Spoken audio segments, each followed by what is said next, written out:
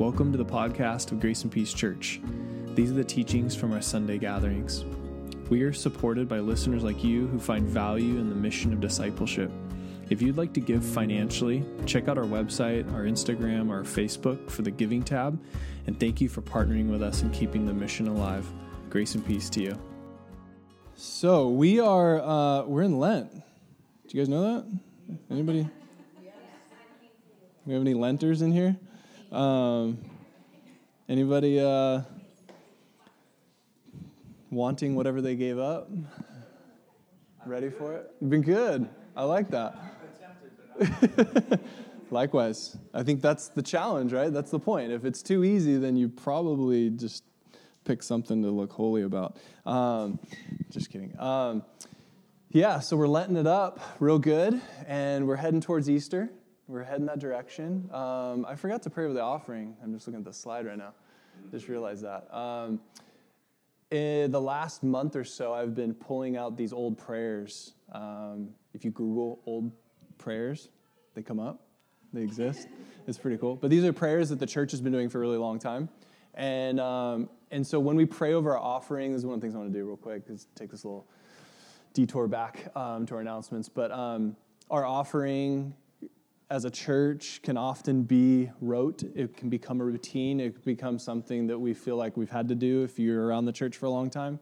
Or if you're new to it, you maybe are like, what's that all about? Why does the church want my money? But it's about serving. It's about partnering. It's about being engaged with what God's doing, what his kingdom is doing here through us, through our jobs, through our resources, our homes, whatever we have, little or great. We want to be obedient with that. And so some of these prayers just have different language that sometimes we don't use. And I think it's beautiful. So would anybody want to read this prayer for us as we go into the offering? I'll get it. Don't worry about it. Lord, my rock and redeemer, thank you that you are infinitely, consistently, and perfectly wise. You have said that whatever we give is acceptable if we give it eagerly. You have said that we should give according to what we have. Help us to bring our offering with an eager heart, not as a comparison with others, but as an act of worship to you. May we find the comfort we desire in you and the strength we need in your name. May your presence be with us every hour of the day. Through Jesus Christ, our Lord. Amen. Amen. All right, so God bless you as you give. The giving box is in the back, the bucket, and I know many of us give online. One of the other announcements that I forgot to give last week is there is a financial update on the church, because that's something we've told you we want to keep doing. To be very transparent, there's a pie chart that our treasurer, Tiffany, took some time to create. So that pie chart is in your digital notes. So if you want to go to the digital bulletin, you can pull that up. It's on the front page of the website. You can go to graceandpeacechurch.org, pull it up. We just want to be transparent about that, and we want you guys to know. And when you see it, you'll be like, whoa, we got a deficit. And so I want you guys to know that that's not always typical, but it is one of the things that we need to pay attention to, and that we want to continue to, resolve and push towards as a church. There are months where we do really well, and there's months where we are in the opposite direction that we shouldn't be. And so we want to continue to keep that mission alive, and so that takes a partnership, and it takes all of us participating in that and making it happen. And as a church plant, we live pretty frugally. So feel free to check that out. And if you have questions about that, I would love to talk about it. We want to be completely transparent about it, and we want you guys to know everything about what we do financially as a church. So nothing to hide. So if you got questions, hit me up on the Connect card, which is in there. So now let's detour back. So the Lent teaching that we've been doing, we've called in the wilderness, because it feels like you're in the wilderness sometimes when you're going through the Lent season.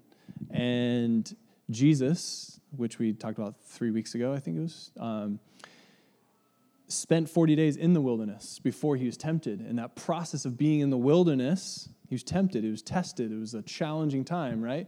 And so the idea is that we spend 40 days leading up to Easter, which is we call Lent, giving up of certain things in order to recognize our reliance on Jesus and not reliance on coffee for joy, or we don't rely on our money for joy, or we don't rely on food or whatever it is. Sometimes it's social media. It's the kind of the mindless scroll that kind of makes us feel better temporarily, and it doesn't really do anything, right? Some of you gave up social media because you're like, you know what? I see that doesn't do anything for me.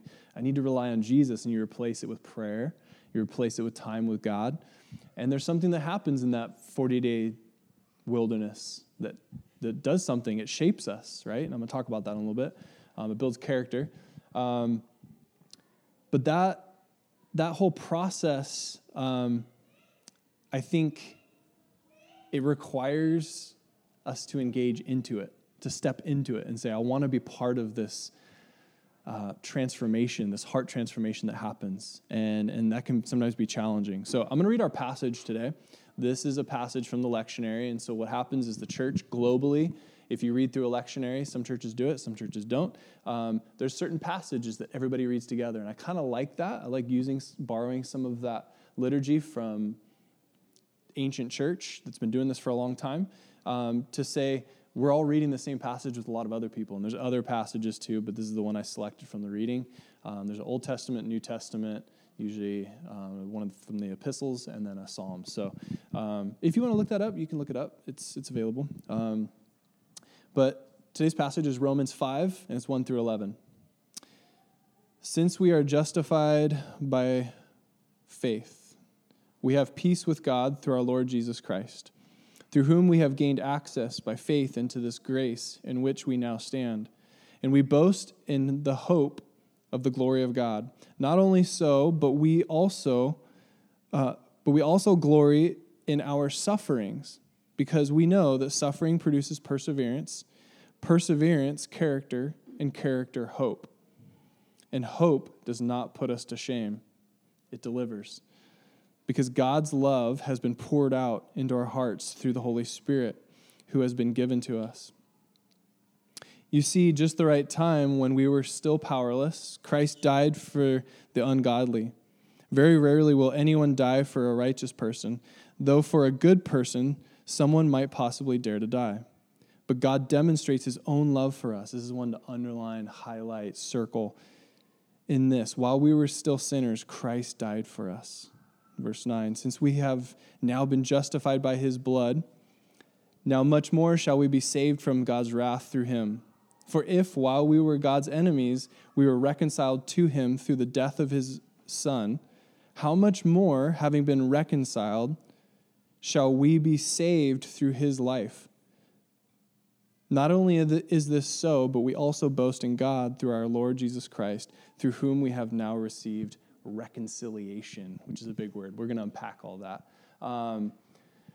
But this passage sums up kind of this wilderness journey, the challenge that we have, but then also the freedom that comes from it, okay? So the first thing that we see here is we have peace with God. And I want to unpack that because I think that idea of peace we think of as like, well, someday if I say this prayer, if I get saved, I'm going to die and go to heaven and then I'll have peace. But the Jesus message is that salvation starts now. That when you begin to engage in this journey with Jesus, that eternity starts now and you begin to experience this peace now. And I don't know if you guys have recognized that when you begin to do a Lent journey, when you give something up, it becomes challenging, doesn't it? The challenge exists. Maybe you notice this or not, but there's a battle that goes on in our lives constantly, right? We all know that. Even if you're not a believer, you know that there's a battle that goes on during the week, sometimes even just to wake up. This morning was tough. I'm not going to lie. When it hit 6:30, I was like, it's still dark outside. My alarm normally goes off when it's light, and I was so behind the curve, was not feeling it. I'm still pretty drained. But there's a battle that goes on, and it will be small things, or it could be really big things. It could be physical challenges that we deal with during the week. It could be relational challenges that we deal with, right? The battle will rage on. We will see it. Just work a job, right? And work a job with other people where you have to interact with them. that battle will exist. There will be a challenge. Or try parenting, right? That will be a challenge. There will be a battle. And I think we undermine what Satan wants to do, and you can call it evil, you can call it the devil, whatever you want to say, but he's out to find ways to rob you, Jesus talks about, of that joy, to rob you of that life, that peace that Jesus talks about over and over. And so when we talk about this peace where he says, you're going to have peace, you might be sitting here going, I don't know what he's talking about. I've been a believer for a while, and sometimes I don't really have peace.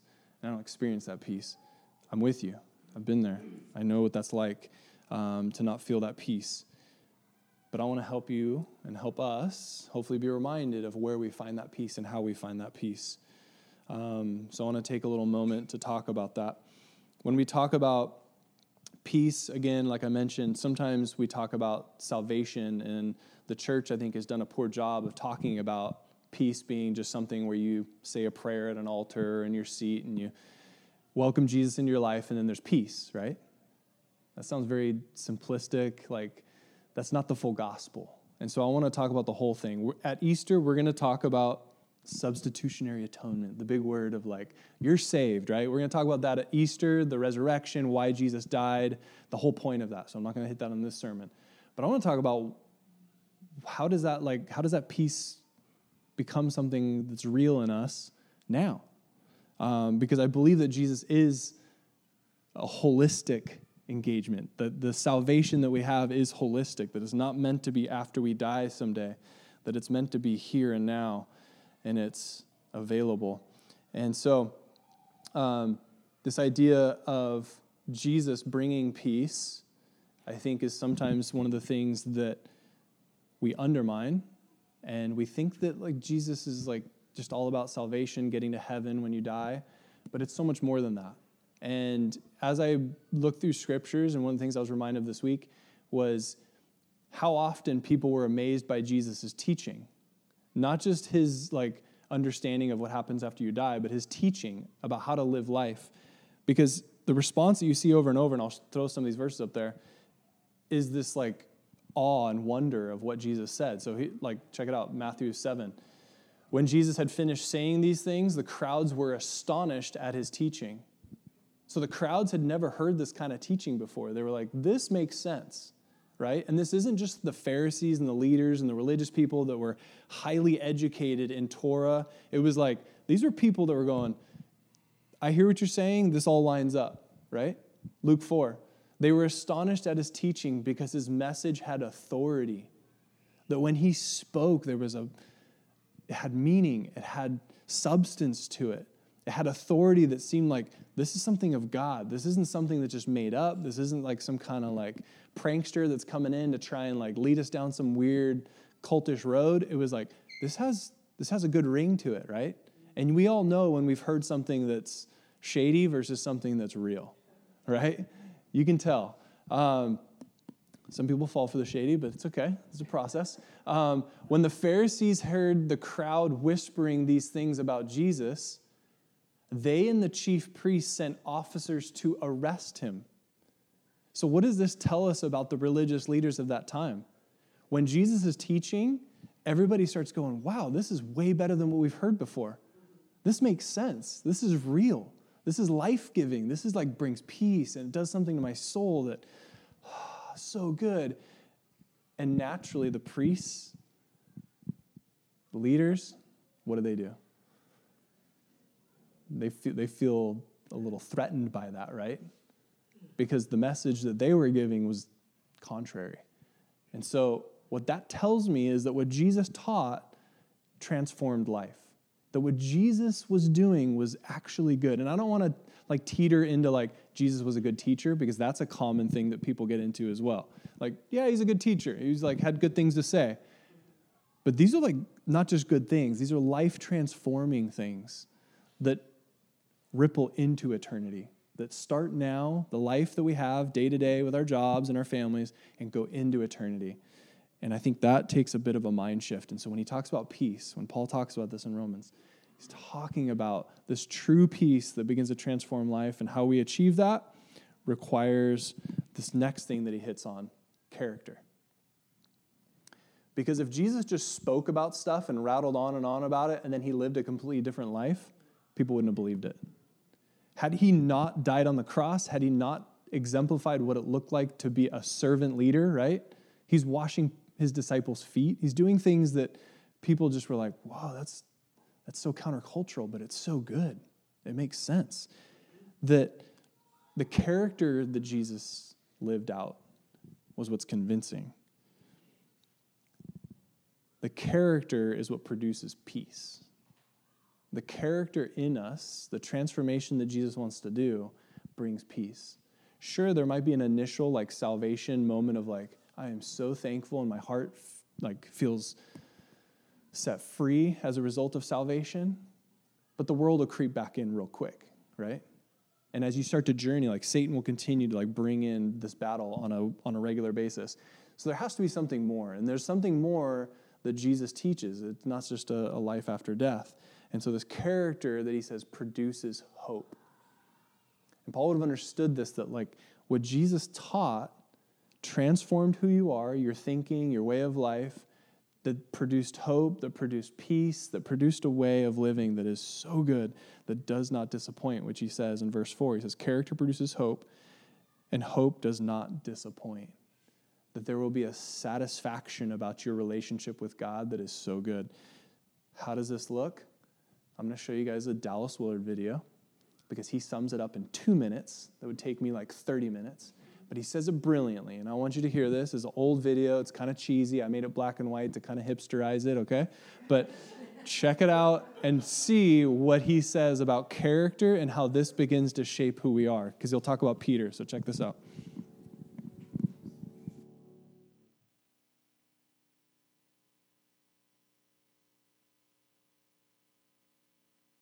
Yes, Janice. Oh, would you talk about character one more time? About character? Character, yes. Well, character is what you do without having to think about it. It comes from who you are, your identity as a person, and not from your decisions. Though decisions are involved in it, you don't have to decide about character. Character is there, ready to go, and that's what we learn from our Bible stories and from life. See, Peter had good intentions, he just didn't have character. And so when the event came, he made the wrong decision, because Peter as a whole was headed in the wrong direction. All of them said, "We will not run." But they did. It was in their legs. And their legs took off and took everything else with them. That's character. It's very important to understand that. Because basically character is a matter of coming to the place to where you're running without thinking. Now, actually, everyone is like that. So when we come to deal with that issue, we're having to deal with change of character. Because we learned to do all the things that were wrong, and they're sitting in our body, ready to go without thinking. That's character.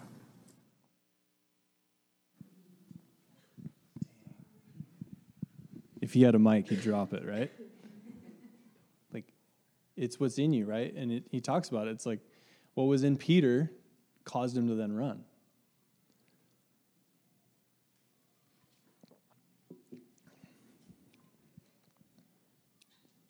I think what's in us, when we face a challenge, will either allow us to respond with peace, or in a chaotic situation, we will run, or we'll melt down, or we'll whatever. It's what's in us that will shape how we react. And what's in us has to be formed in a certain way. That's, again, why we're doing Lent. These things shape us. We learn to rely on God in every situation. I mentioned, I think it was 2 weeks ago, because Chris spoke last week, that this devotional we're doing, it says that we give everyone and everything to God. And that reminds us that in every situation, every person, We give them to God because we recognize that God wants to work in that, and how I treat them is important and it's valuable. How we create that character in us, how we get to that point to where we appreciate people and we appreciate everything that's going on around us in every situation, it requires a shaping of our character. And so how that happens is interesting to me. How we become successful at life intrigues me. Do we have any basketball fans in here? We only have one or two. Oh, yay. Raise your hand if you know who, well, you guys are supposed to help me on this one, but it's okay. Raise your hand if you know who Michael Jordan is. Okay, so now we got basketball fans. Look at that, real quick. Who did he play for? The Bulls. Okay. We don't want to talk about that. What about his golf game? That's right. And then who knows who Steph Curry is? Raise your hand. Okay, so I picked the two legends. I heard in a podcast a conversation about these two people and how they became successful. Okay, this is what intrigues me. I guess Michael Jordan, and maybe some of you guys can correct me on this one. I did some research, tried to make sure it's correct, but he has an older brother named Larry, right? Apparently his older brother, you guys are going to learn something now. Cool. So Larry and him would play basketball growing up. He grew up in a very supportive household. Parents worked really hard to provide for him and his brothers. But him and Larry would play basketball, and they would play to the point of literally fighting each other. So if one lost, they'd fight each other afterwards. Like if they go to full punch kind of fight afterwards. I'll read a quote. It says, when you come to blows with someone you absolutely love, that's igniting every fire within you. And I always felt I was fighting Larry for my father's attention. Him and his brother would compete so much, they would literally fight each other based on whoever lost or whatever after playing a game because they wanted their father's attention. They fought each other that hard. Apparently there's a little docuseries about his life. I haven't watched it yet, but I want to see it, about what that challenge looks like. And I think the turmoil that he faced drove him to succeed, right? And he did really well. I looked up some of the stats, and apparently he's known for the slam dunk because he kind of coined that, made it cool, and made it amazing. There's 6 NBA championships, 6 final MVPs that he made. So he's a serious legend on the court, right? He got there as a result of wanting to fight his way there because he wanted to be better and get approval from his dad. Steph Curry, on the flip side, he's known for his three-point shots. He's kind of the opposite. He would not go down the center and dunk. He would be out shooting 3 points. So three-pointers, I think to give context, he said in one practice he sunk 77 in a row, right? That's on point. So he's perfected it. And he comes from a family. Well, let me give you some more. So he didn't quite get as many NBA championships. I think it was 4. But still, all-star, MVP, amazing player, right?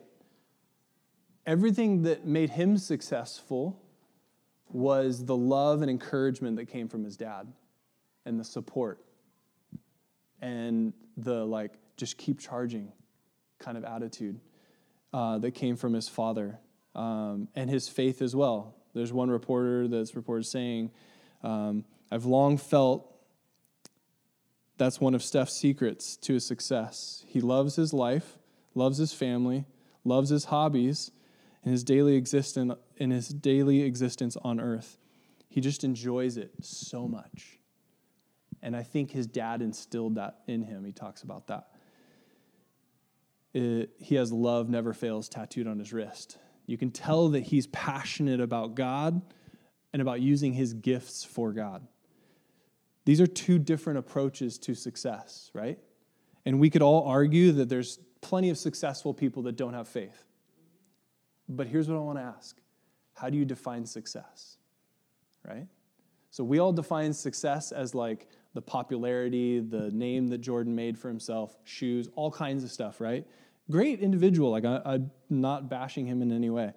But I think the idea of success and how you feel when you get there, because I've watched a recent interview with actually Steph Curry and Jordan is still seeking to try and like find that thing. Like you talk about baseball, he's still doing that in golf. He's still trying to like find it. And you can tell there's just a piece that's in Steph.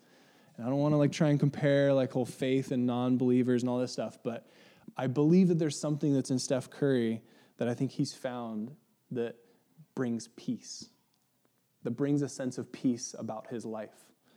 And I think it's his faith. I don't think he's passionate about trying to get rich. I don't think he's passionate about just like straight success, but I think he's passionate about serving God, and that's been a result of like in his life and how it's played out. So I'm going to put a quote on the screen and see if anybody knows what it is, but I think it ties in with this well. Possessions make you rich? ? I don't have that type of richness. My richness is life forever. Anybody know it? You might not think it would come up in church, but come on, someone say it. Bob Marley? You guys have heard this? You've seen people on Instagram, they like use that quote, and they'll go, possessions make you rich. And there's like an interview, and he's like, I don't have that type of richness, right? My richness is life forever, right? That's a horrible imitation, but if you start to watch for that, like you'll see it, it's all over the place. People use that soundbite over and over. But our idea of success, I think, has to be reshaped. Our idea of success, really, for most people, it is more possessions, more money, more stuff, right? More fame. And I use these two guys, Jordan and Curry, to be kind of an example of what that looks like to chase after it and chase after it with different motives. And I believe that character that's shaped in us, that is motivated by wanting to love others, there will be a sense of success that happens there. You may not be the best three-pointer, but you will succeed in what it means to have peace. And I think that there's something in that. What you see in Jesus is a deep, deep, deep commitment to heart restoration. Jesus talks about transforming, reforming your heart in a way that recognizes that God is center of all of it. It's easy to say that, like we just follow Jesus and it's just a prayer and it's a relationship that doesn't require any kind of works. But Jesus repeatedly, when people came to him, there's even moments where a really faithful, devoted, Torah-following believer comes to Jesus and says, what else do I need to do? I've done everything. I'm loving people. I'm loving my neighbor. I'm doing all these things. And then Jesus says, okay, well then sell all your possessions, give it to the poor, and follow me. That's a task. That was doing something.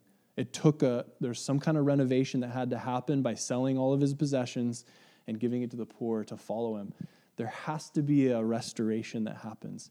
And I think what happens is there's a character shape that happens. There's a way that we begin to think as a result of our relationship to Jesus that then brings peace, that really transforms us, that really begins to show us that the burden is light. This book, The Burden is Light, it's by John Tyson. It piggybacks beautifully this little chapter I'm going to read to you guys as I close out. Talks about Peter's life and the restoration and the transformation that took place. Dallas Willard hit on that, right? That Peter, because of the character that he really had, fled in the moment of honest, like true, like where the rubber meets the road kind of stuff, right? He said verbally, Peter said over and over, like, I love you, Jesus. We're going to commit to you. I'm with you all the way till the end. Didn't work out, did it? Because in his mind, he thought that, but his character didn't reflect it. It wasn't actually truly woven into who he was. So check this out. Let's see if I can mic it and read at the same time. I think Tyson does a beautiful job of articulating this. At that moment, the truth broke through to Peter. Jesus' gentle restoration began to shape and redirect his heart, right? That moment of like, I shouldn't have done that. I dropped the ball in that moment. It shaped and redirected his heart. Following Peter's story through the rest of Scripture, you'll see these remarkable change. Peter's spirit melted from that of a harsh and driven leader into the soul of a gracious and loving shepherd. His comparison faded into compassion, right? That's a good one. His comparison game of like, I need to be something, this isn't working out, to compassion, as it began to shift his attention away from his own performance and onto the lives of the people under his care. Listen to his tender exhortation in one of his later epistles. Rid yourselves of all malice and all deceit, hypocrisy, envy, and slander of every kind. Peter, free from the curse of comparison, urges those under his care to remove the very things he once wrestled with. He writes, now that you have purified yourselves by obeying the truth, so that you have sincere love for each other, love one another deeply from the heart. The apostle of comparison became the apostle of compassion. Peter's heart, purged of envy and comparison, flowed into love for God's sheep. His heart was transformed because he began to allow his character to be shaped by what God was teaching him. That it wasn't just head knowledge anymore, and now it became something that was core to who he was. And I believe that's what we need in order to have this understanding of like salvation, reconciliation, like true transformation starts to happen when we begin to truly abide and say, I just want Jesus to be the center of all that I do, right? And so at the end in verse 11, he says, boast in this, right? And you're like, why would he say like boast in it? He says boast in this way of saying, be so excited about what God has done in your life that it becomes centered to everything that you do. Because nothing else really matters anymore. The money, all that kind of stuff, all these things, the envy, the trying to climb the ladder. Katie and I were talking about this week, like in the corporate world, I'm sure many of you have seen that, like how much people will try and push others aside to make themselves look better, right? In order to like puff up their own ego and try and like climb that ladder, step on people to try and get to the top. Maybe you've experienced that in your job. And it doesn't do anything, right? The people around them end up hurt, and the people around them like are frustrated with it, but it usually ends up bad for that person. It usually doesn't work out very well. And so this idea of like really just putting God center and just saying, I'm going to be obedient even when it's difficult. Peter learned that, and he understood that, but it took time. It took a character development process that had to unfold. And that's just my prayer for us, that we would begin to really engage in that and continue to say, I'm okay with this process of maybe Lent. Maybe you've given something up and you're experiencing the challenge or the difficulty in that. Embrace it. Just say, yeah, it's tough, but it's good because I know that it's ultimately going to shape me for something good. I'm going to close with one last story. Just like super, like, I think timely, because yesterday I was helping Jason. We were at the coffee cart. He had his kids in the trailer. He has this amazing little coffee trailer, and he's like, oh, this is awesome. Yeah. And so we set up a farmer's market, and I had my two girls in there, and so we're in there like serving up drinks, and people are ordering stuff, and it was just straight chaos. Like his kids were melting down, my kids were fighting over like who gets to make the lattes and who doesn't, because we're trying to incorporate them in what's happening and teach them, right, as parents. And had this moment of like, so one of his sons is out on the back, like banging on the back of things, like, Dad, I need something, and like kindly, again, they were fighting and they were doing their thing, and I was just like, peace, right? It's like the most chaotic thing ever. And I was like, why are we doing this? And I was like, oh, because we're trying to like shape our kids in a way to where they learn, right? And learn to have like this ability to engage in certain things. And so, you left out that I'm holding a baby. Yeah. Oh yeah. Totally. He's holding a baby. So like it was wild. Just imagine that chaos, And I share that because I think as parents, like going back to the very beginning, Satan will come up and try and rob of us peace. Like rob our peace. At work, you will be robbed of peace at times because somebody will do something. And if we constantly blame our external circumstances for our not having peace, you're never going to get it. Never going to get it, right? And as parents, there will be challenging times, but those are meant to shape us, to go, you've been put in this place to shape these children in a beautiful way so that they learn what it looks like to have peace, right? And so it takes some talking, right? I have to talk with my girls and teach them. I'm glad they're not in the room to hear this. But to teach them how to interact, that they can't be fighting in front of each other, in front of customers. That doesn't look good. And when I say something, like I'm not going to repeat 5 times, like these things. But that's all part of the process of building character. And if we just ignore it and say it doesn't matter, we're just going to do what we want, we end up in a chaotic world. And what Jesus brings, the teaching that he brings, the way that he teaches us to live, teaches us to have an understanding of who we are, our identity, that we can be at peace regardless of what's going on around us.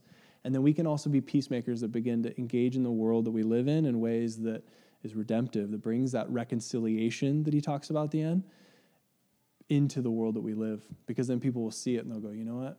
Jesus' teaching, yeah, 2,000 years ago they were amazed, and they're still amazed because you live that way. You live with peace. You live in this way that is good. I can't say that I had full peace yesterday morning. Jason and I talked about it. But I'm learning. And I hope someday I can have that kind of peace that really, talk to me like, I don't know, when my girls were a little younger, maybe 5 or 6 years ago, I would have probably melted down, just like, done, over it, we're out of here. This isn't working. But it's shaping me. It's shaping us, right? And so I would say, don't give up. Keep journeying. Like you might be in that place where you're like, oh, I'm frustrated and this whole thing's... Continue to engage in that character building process that Jesus invites us into that brings new life and life to the full that he talks about.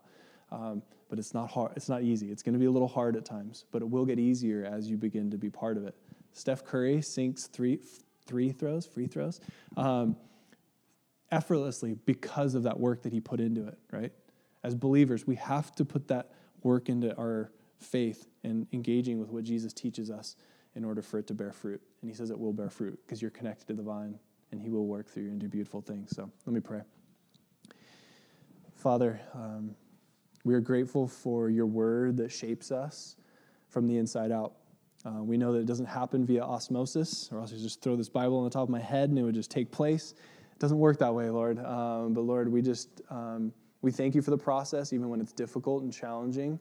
But help us to not give up. Help us to stay faithful in the times where it's difficult, because we know that ultimately it's not just good for us, but it's good for the world that we live in, good for those that are around us, that they experience love and life to the full, eternal life. So work through us as we go into this week, as we get into our cars and go into the rest of this day. Lord, I pray that you would work through us. We love you. In Jesus' name, amen.